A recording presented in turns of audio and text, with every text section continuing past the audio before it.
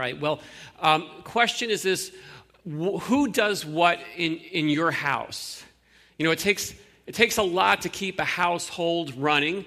And I remember when our kids were younger, we had charts set up for them. You know, the allowance charts. Does anyone have a chart in their growing up years magnetized to the refrigerator door? Remember those? Clean your room, you know, take out the trash, pick up the toys, that kind of stuff. Some of you love the charts, right? You're really into the charts. You had the stars and stickers, and you kept the chart in your scrapbook. You can pull it out, and today, like, you know, Excel is your happy place, right? There's those kind of people, and then there's other people who just could care less about the charts.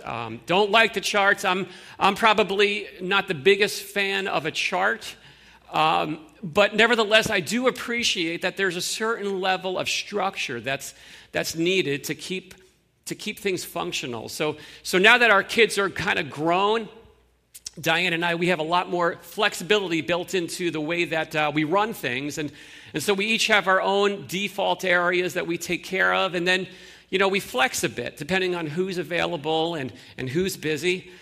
So, for example, most of the time Diane cooks. But when she doesn't, if she's busy, then I jump in. And by jump in, what I mean is that I pick up the phone and I order takeout for us.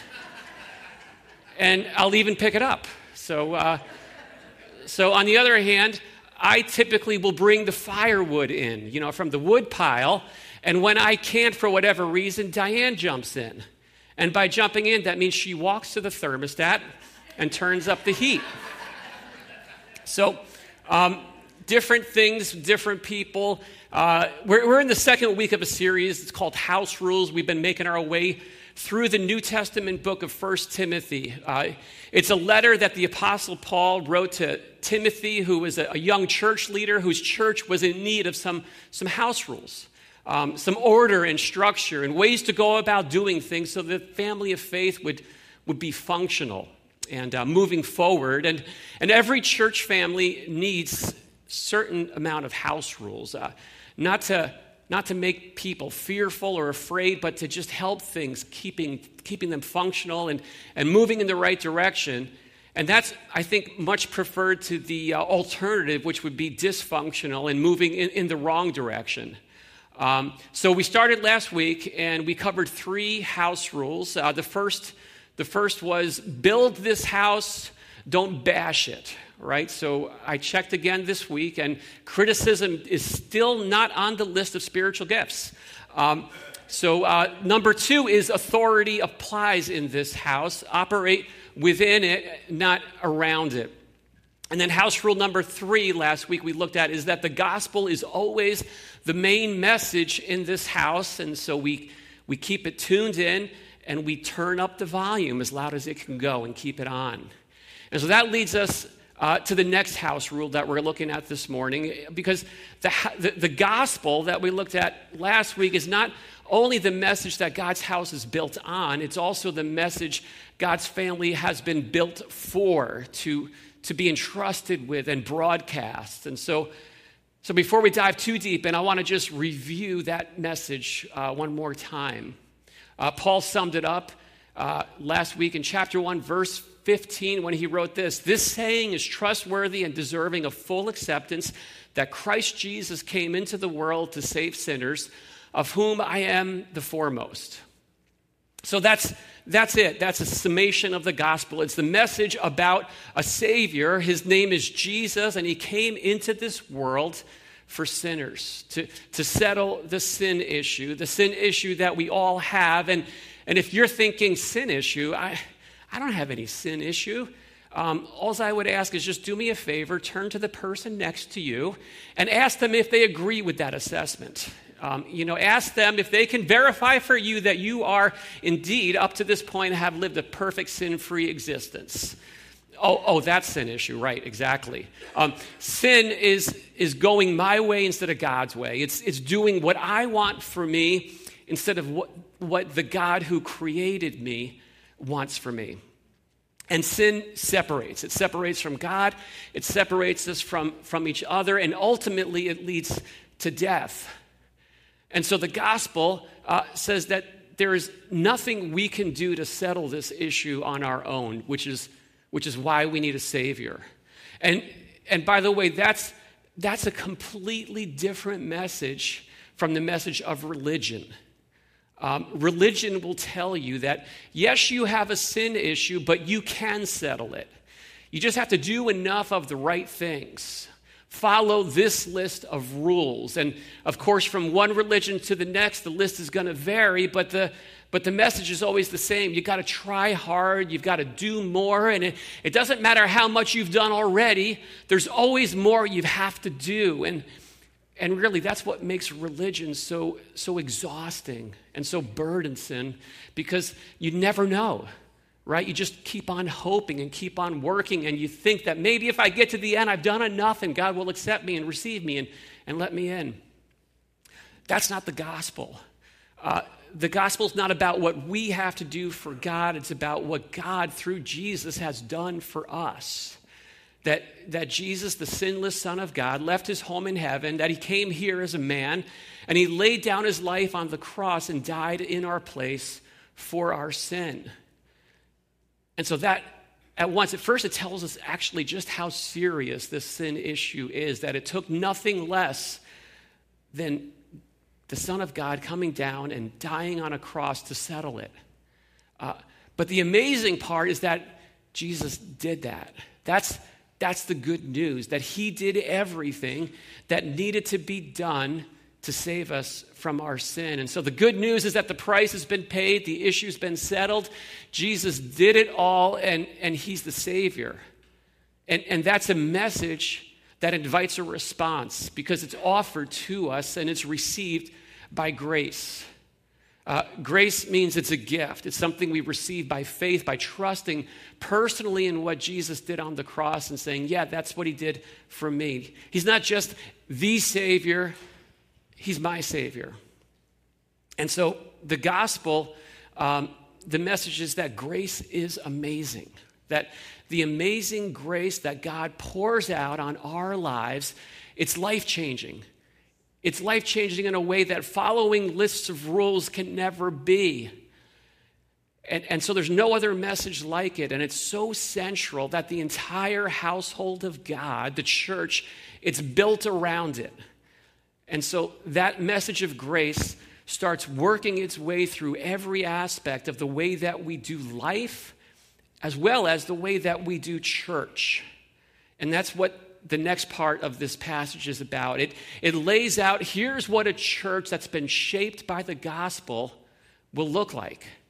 So let's read together chapter 2, and starting in the first 3 verses, it says this: First of all, then, I urge that supplications, prayers, intercessions, and thanksgivings be made for all people, for kings, and all who are in high positions, that we may lead a peaceful and quiet life, godly and dignified in every way. This is good, and it is pleasing in the sight of God, our Savior. Okay, so house rule number 4. In this house, prayer is primary. Pray first, and everything else that has to be done. There's a lot of other things to do, but it emerges out of that. And you can't help but notice that the orientation here, it's intentionally outward. It's not pray for us, it's pray for all kinds of people. Pray all kinds of prayers for all kinds of people in all kinds of position. And the key word is all. All kinds of prayers, requests, intercessions, and thanksgiving for all kinds of people, including kings and those in positions of authority. And then the way you read the next line really matters. So the next line says, that we may lead a peaceful and quiet life in all godliness and dignity. Now, the first few times I read through that, I thought I knew what it meant. I thought it meant that that's the prayer request. We are praying for these people in positions of authority. Would just leave us Christians be, leave us alone so we could live in peace and do what we want. But the more I studied it, the more I looked at it, I realized that's not the request. That's the result, right? The request is to pray for these people, all places, all positions.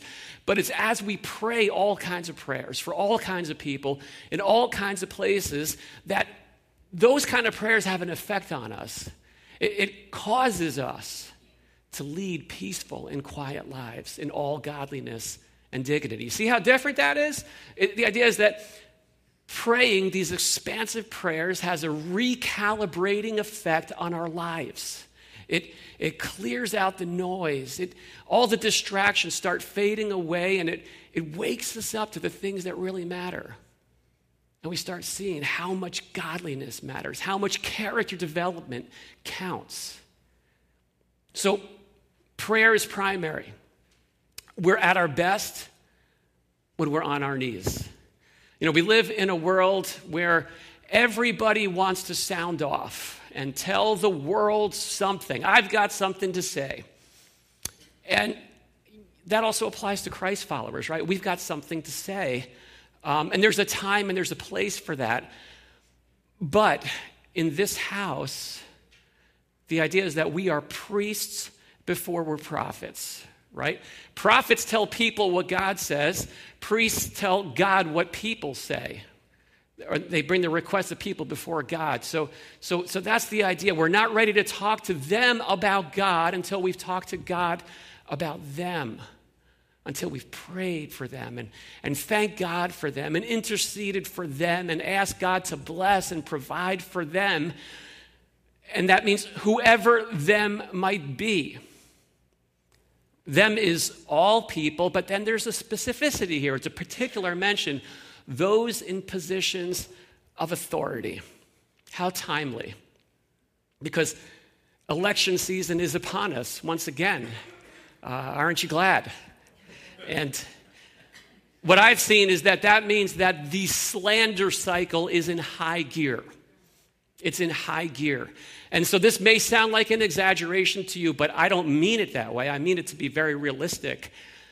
When I turn on cable news and I listen to what comes out of the TV, it sounds demonic. And I'm not saying one cable news network, all of them. It's like a 24-hour nonstop slander show. Nonstop lies, accusations, misrepresentations. These are Satan's native language. And too often, Christ followers, we get sucked right into the slander show, don't we? Even today, the trend in many churches, this is crazy to me, but it's happening. Like, churches start identifying themselves by the political party those who attend are affiliated with, right? Like, is this a Republican church or a Democratic church? That's insanity, okay? And so what I would say is not here, right? You guys know that, but I'm going to say it again. Not in this house, right? This house does not get divided along political lines. Now, I hope you have political convictions. I do. I hope you vote your conscience. I will. But that's not what defines us. This house is united together in praying God's best for whoever it is that's occupying the White House and other positions of leadership. That's our call. Criticizing those in authority is not our call. Bringing their needs before the Lord is. And so that's how God set up this house to roll. So here's what we can do. We can let others do the demonizing, okay? Right? They've got that category all taken care of. They don't need any help. How about we just focus on the praying over the next few months till November? How different would that be? So what becomes abundantly clear as we pray in that way, these big ways, is to understand what becomes clear is that the issue that matters most isn't and never will show up on either political party's agenda. There's this mandate that God has entrusted exclusively to his household of faith. It's something he calls his people to take on and to carry out. And that's to share the gospel message everywhere. Because there's one thing that all people in all places and all kinds of positions need to know about. It's that there is a Savior. His name is Jesus, and he came into the world to save sinners. And that's what the passage goes on to say. It says, this is good and is pleasing in the sight of God our Savior, who desires all people to be saved and to come to the knowledge of the truth. For there is one God, and there is one mediator between God and men, the man Christ Jesus, who gave himself as a ransom for all, which is the testimony given at the proper time. For this, I was appointed a preacher and an apostle. I'm telling the truth, I'm not lying. A teacher of the Gentiles in faith and truth. All right, so house rule number 5, this is it. God's house is a house on mission. So we are here for a purpose. The church is a purpose-driven place. The purpose is not to isolate, it's to penetrate. It's to reach out. It's to share the gospel, the good news to all people in all positions, in all places, and help connect them to the Savior, to Jesus. See, that's the reason why Lakeview Community Church exists. We are here for the purpose of reaching our community. Carmel for Christ, and Putnam County, the Hudson Valley, the tri-state area, this country, and the whole world. And don't get the wrong idea. That's not just a part of what we do. That is what we do. It is the thing we do. Everything we do gets funneled through that mission. And that aligns around these 3 realities we read in this passage: the heart of God, the cross of Christ, and the gospel message. So verse 4 says, God desires all people to be saved and to come to a knowledge of the truth. It's pretty self-explanatory, but it means there's no person any of us has ever met that God doesn't care about, that God doesn't want to be reconciled and made right with him again. So that's reality number 1. The second is the cross of Christ. For there is one God and one mediator between God and men, the man Christ Jesus, who gave himself as a ransom for all. Not some, all. That means when Jesus gave his life on the cross, he didn't just give it for some people, he gave it for all people. Now, that doesn't mean redemption gets applied to all people, because that requires a response. And that's what the third reality is. There's one God, one mediator between God and men, the man Christ Jesus, who gave himself. That means the gospel is a message for everyone. It's relevant to all people and in all places, in all positions, because Jesus is the only way to God. There's not many paths to God. There's one mediator. It's Jesus. And I know in our culture it sounds intolerant to say that, but I don't think it is. And I'll tell you the reason why. There is no other religious leader who ever claimed to save anyone from their sins. You can look at the world religions. Buddha didn't. Moses didn't. Muhammad didn't. Every other religious leader, they laid down a list of rules. Follow this. Jesus didn't hand down a list of rules. He laid down his life on the cross. And the reality is if there was another way to get to God, then we got to look at the cross and say, what a mistake. Jesus, you didn't have to do that. We could have done it a different way. But that's just not the case. And so what that comes down to is that there are 2 options before every person on this planet: either to trust that Jesus did what he came to do to save us from our sins, or the other option is to pay for our sins ourselves. And so that's why this matters so much. That's why it actually makes the status of a house rule, because there's a lot at stake. Eternity is at stake, and this is why we take salvation seriously at this church. We call people to place their faith in Jesus Christ. Now, we don't take ourselves seriously, but we do take salvation seriously, receiving Jesus as Savior. If you haven't done that, if you haven't responded and come to that saving knowledge of the truth, I just pray that today would be the day that you'd take that step. So we're a house on mission. We exist to know Christ, to make him known, and that ultimately it works its way out individually in the way of what I would call divine appointments. Paul talks about his appointment, that he says, I've been appointed to share the gospel with the Gentiles. And he has to emphasize, I'm not kidding, I'm not making this up. It's unbelievable that a guy like me would go reach a people like them, but that's where God sent me. That was his mission field. And take note, the expectation is not that they would come to him or they would come to us. It's that we go to them, right? We meet them where they are and share Christ in a way that we can. And so God appoints divine appointments to all of us. There's some kind of mission field before us. And so the question I'm always asking is, what's yours? And what are you doing with it, right? It's the people that you work with.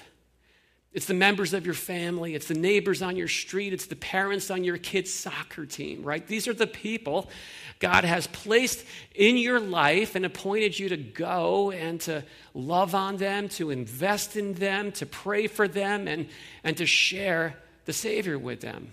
That's what we're here for.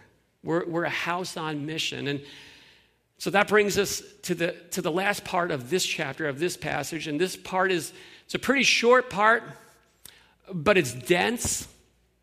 And I got to tell you, it's difficult.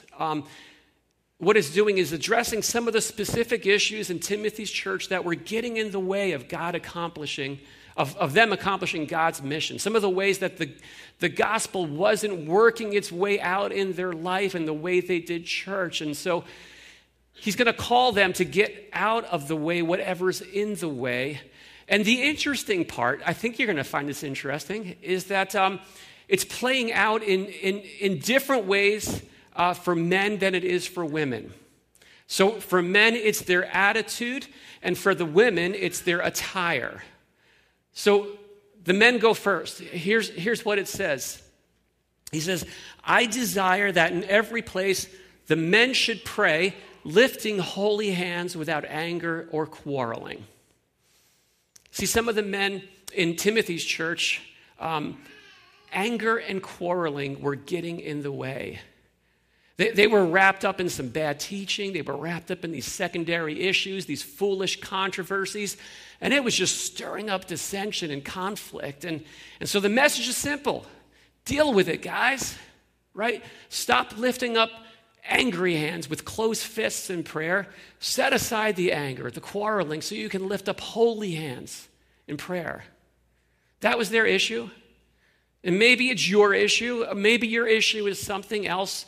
It doesn't matter. It's an example, right? These are the kind of things that get in the way. So whatever it is, the point is the same. Get it out of the way. Ladies come next. It says, likewise, also that women should adorn themselves in respectable apparel with modesty and self-control, not with braided hair and gold or pearly or costly attire, but with what is proper for women who profess godliness, with good works. So for some of the women in Timothy's church, the issue was their wardrobe. They were more concerned with what they were wearing to church than the attitude they were bringing to church, right? Their focus was on getting looked at instead of doing good. And so Paul just nudges them, address that. When you come to church, come dressed with a servant's heart, right? With a focus on doing good. And so once again, not a big deal. You look at it and say, this is like one of those gentle nudges, this little bit of course correction, keeping things moving, keeping things on track in the right direction. And the reality is every church needs it, because every church has issues. Now, their issues may or may not be our issues, but whatever it is, the point's the same. It's to simply get what's in the way out of the way so we can stay on track and accomplish God's purposes. Okay, so that brings us to the last part of the passage, and I know some of you, if you knew where we were going this week, this is the part you've been waiting for all morning. And I'm going to read it. We're going to unpack it together, and I promise you everything is going to be okay. Okay? It might not sound that way when I read this passage, so I'm going to just ask you to stay with me and hear me out. And here's what it says. Let a woman learn quietly with all submissiveness. I do not permit a woman to teach or to exercise authority over man. Rather, she is to remain quiet. For Adam was not formed first, but Eve. And Adam was not deceived, but the woman was deceived and became a transgressor. Yet she will be saved through childbearing if they continue in faith and love and holiness with self-control. Okay, you're still here. Good. What in the world is going on here, right? That's the question. So we got to break it down, and we're going to do that one line at a time. And the first is this, the first line, let a woman learn. Now, we need to stop there. And we need to, first of all, recognize how revolutionary those three words would have been in the first century Roman Empire. Because back then, when it came time for learning, what typically would happen is the women would be dismissed. You leave the room and the men are going to learn. But Paul says, no, let women learn. We can't miss that. And the instruction as we go on is for women to learn in a respectful way. The same way anyone, man or woman, would be expected to learn. Teachers in the classroom, this is what you want, right? The kids aren't shouting, they're not disrupting, they're in quietness and submission. That's just the default posture of a student. And then he goes on and he addresses the issues of teaching and of leadership in the church. He says, I do not permit a woman to teach or to have authority over a man. She is to remain quiet. Now, of course, this is the part, right? This is the part where things get controversial. And it's interesting because no one ever seems to care about the other parts of this passage. Like, for example, why do we let men pray without lifting up their hands? Paul says to do that, right? Or why do we let women come to church with braids or with pearls? Or why don't we make sure their outfits that they're wearing didn't cost too much? That's never the issue, but the issue is always, how can a church allow a woman to teach? So let me start out with this. If you have a problem with this part, at least be consistent and have a problem with the whole thing. And if you don't have a problem with the other parts, then at least be willing to explore what other factors might be playing into this part. Okay, can we do that? Two distinct issues. One is teaching. They're not tied together. So Paul's not saying, I do not permit a woman to teach a man. It's teaching in general. So if you read it in Greek, the word order reads this: to teach, however, a woman I do not permit. That's it. And yet, we can look at other places in Scripture, like in Titus, where Paul encourages the older women to teach the younger ones, right? And about remaining silent, well, we see in 1 Corinthians, it talks about women prophesying in church. As long as they had a symbol of authority, that was not only allowed, it was approved. And that symbol was long hair in that day. And when you look at Acts, and we see that Priscilla and Aquila, this couple, they were teaching Apollos. And so all of those passages factor into how we make sense and work through this passage. So I'll tell you how I work through it. You don't have to agree with me. I may not agree with me next week. But the way I understand it is that it seems likely that this is just another particular issue Paul is paying attention to and addressing. And part of how we find that out is in 2 Timothy, the second letter that Paul writes to Timothy, he talks about false teachers who he says this. He said, have been creeping into the households and capturing weak women and leading them astray. That was an issue in that church. These false teachers found a home with women, and they would use that to just tell them their lies and empower them, and they go out and start teaching. And so it seems like Paul is addressing that by calling them ladies, learn the right way, learn the right thing instead of teaching the wrong thing. Again, you can see it differently. You don't have to agree with me on that. But at the very least, I think we can understand that it's a possible interpretation. That a woman exercising the God-given spiritual gift of teaching to build up the church on a platform, that is not necessarily an indication that the church has abandoned orthodoxy, okay? We'll leave it at that. Second issue. This one has to do with authority. He says she is not to exercise authority over a man. Rather, she is to remain quiet. Now, one thing to understand is the word Paul uses here for authority. He's talked about authority in this letter already a few times. This is a different word. It's not the word he's been using. In fact, this is a word that, this is the only time it shows up in the entire Bible. It means dominating authority. It means tyrannical authority. It means it's my way or the highway kind of authority, right? So that's what's being called out as out of line. And again, not just for women, right? This would apply to men or women, but in their church, in this case, this was an issue that some of the women were having an issue with, of having overstepped.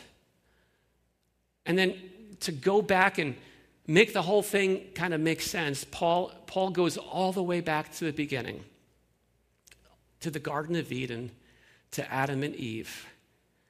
And he makes 2 points. The first is that Adam was formed first, and the second point is that the woman was the one who was deceived. Now, don't take that as a way of pointing fingers. That's not what it's about. This is a snapshot. It's not a template. So what you don't want to do, guys, do not do this, is do not walk out of here and take away that, you know what? Women are more likely to be deceived than men, okay? It's right here. No, I'm sorry. Deception is an equal opportunity employer, and it affects both men and women, maybe in different ways, but to the same degree. But back in Genesis, in the Garden of Eden, God made the man. He made Adam, and there's this beautiful story of how he created Eve out of the side of a man, took the rib out, formed Eve out of her side, so out of his side, so that they would be together. So there would be companionship. So there would be this partnership. And then what was right went wrong, right? The serpent came. They ate the fruit, and everything that was right went wrong. Do you remember on the other side of that what happened? God comes into the garden, and he talks about how this relationship between man and woman, this gender relationship, it was going to get complicated. There was going to be this battle of the sexes that would be ongoing. And we can all attest to that, right?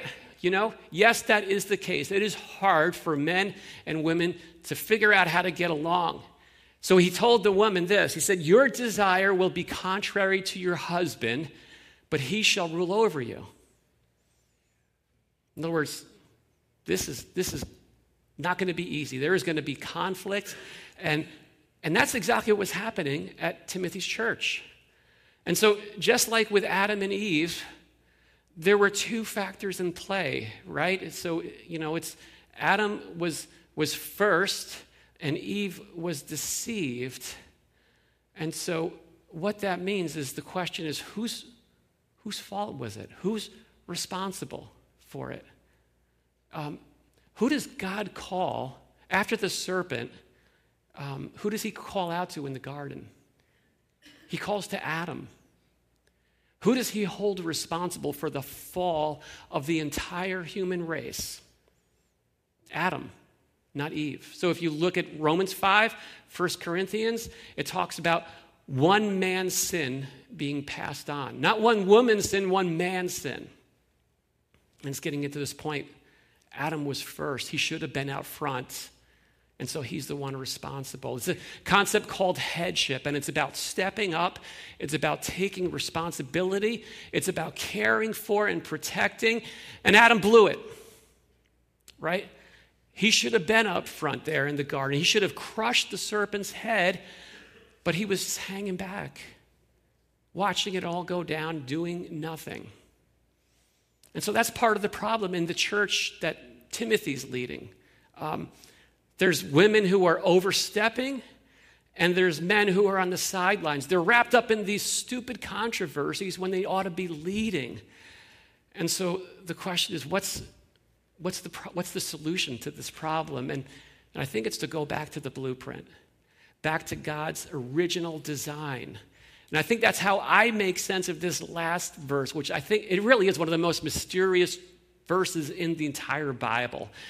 She will be saved through childbearing if they, it's interesting, it goes from singular, feminine, she, to they, if they continue in faith and love and holiness with self-control.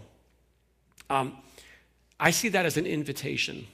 It's an invitation for both men and women, for the women who were overstepping to go back, to remember and embrace who God made them to be, what kind of things they were divinely suited to do. Childbearing being one example of that, not the only example, just an example of that. But that's not it.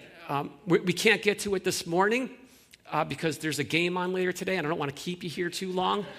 But next week, the first verse that comes next is addressed to men.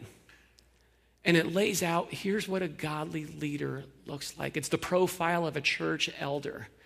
And so you see, it's these two factors working together. There's the women overstepping, needing to get back to where they belong, and there's men who were not where they belong who needed to step in.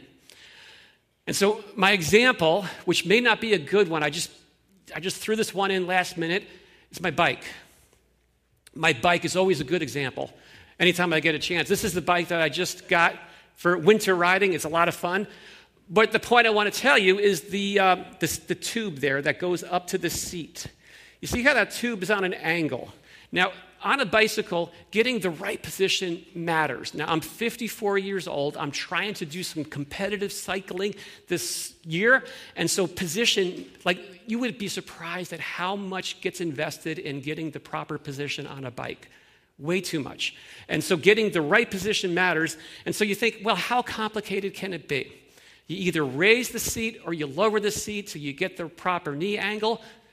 No, you don't. You can't, because that seat tube is on an angle. So anytime you raise up the seat, you're also moving it back. You see, it's both. Anytime you lower the seat, you're also moving it forward. And so there's these two axles. There's up and down, and there's front to back, and they're all working together. They've got to work together. And so it's like this both and kind of thing, and I think that's what this is getting at. It's about getting back to this blueprint. And so the church, this family of faith, it's a redeemed community.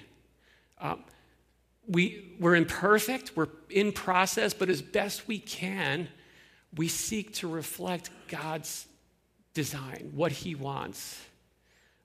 We seek to get back to that garden identity. It's never easy, and I would tell you it's never to be coerced. Some people will say, you see, this is what it is. They'll read this verse, and they'll say, now get in line. And I think that completely misses the point. I don't think, unless you get back to the original design, you actually miss the point, and you can do more damage than good. The point is that this is invitation. Men, you can step up in this way. And then women, you can step up in another way. But the idea, the goal is to get back to side by side, men and women working in complementary ways. Not at each other, but with each other. Not competing, but working together. So as we do that, just one small step at a time, with a lot of missteps along the way, I think what can happen is that God's house can be a place that shows the watching world around us, here's how it works. This is a place where where men and women are working together, bringing out the best in each other, honoring each other, leaning into what each one is uniquely designed to do. And, the world outside, there's a lot of talk about gender these days. And you can just see that it is a total disaster, right? The house rules have been thrown out. There are no rules, and it's just nothing but chaos and confusion. And so the question is, what will people find they walk into a place like this, into a church? I hope they find clarity. I hope they find something that they can see, and they can kind of take the time to work through some of the places they're confused about, and end with something that's beautiful, that's good and true. And in the first time, many years ago, the first wave of feminism was one that churches got behind because it was a recognition that women are uniquely designed to do certain things. What are the things that they can't do that they're not able to be a part of who God designed them to be, who they were biologically for? And that was how feminism started. The current wave of feminism, by and large, and I know I'm speaking stereotypically, so it may not be 100% true, but it has disconnected from the male-female relationship. So it's about autonomy for a single gender.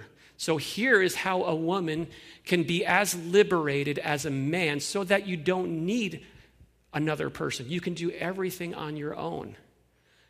And it's understandable that would be like a desire because there's been so much damage, but it doesn't work. And it destroys, it doesn't build up. And so there's got to be some connection, some way to forge this men and women together working cooperatively.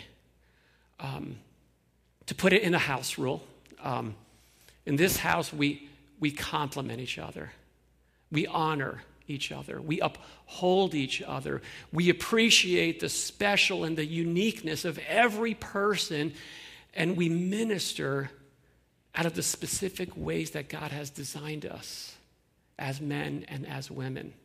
See, we don't have to do everything. We can't do everything, right? It doesn't matter how hard I try, I'm never going to be able to bear children. God designed it that way. But there is something God has designed me to do. My value is not placed or dependent on what I do. My value is placed on who I am in Christ. And so that frees me to do that. It frees you to do that. It frees this community to take that and embrace it. So let me close. The question is, what does that look like for you, right? I'm not going to tell you. I have presented this as best I can. I hope I've laid it out in a way that makes sense. And I trust that the Holy Spirit is good to be able to show you what that looks like, how that plays out, how the gospel is working its way out into your life in these kind of ways. Let's pray together. Lord,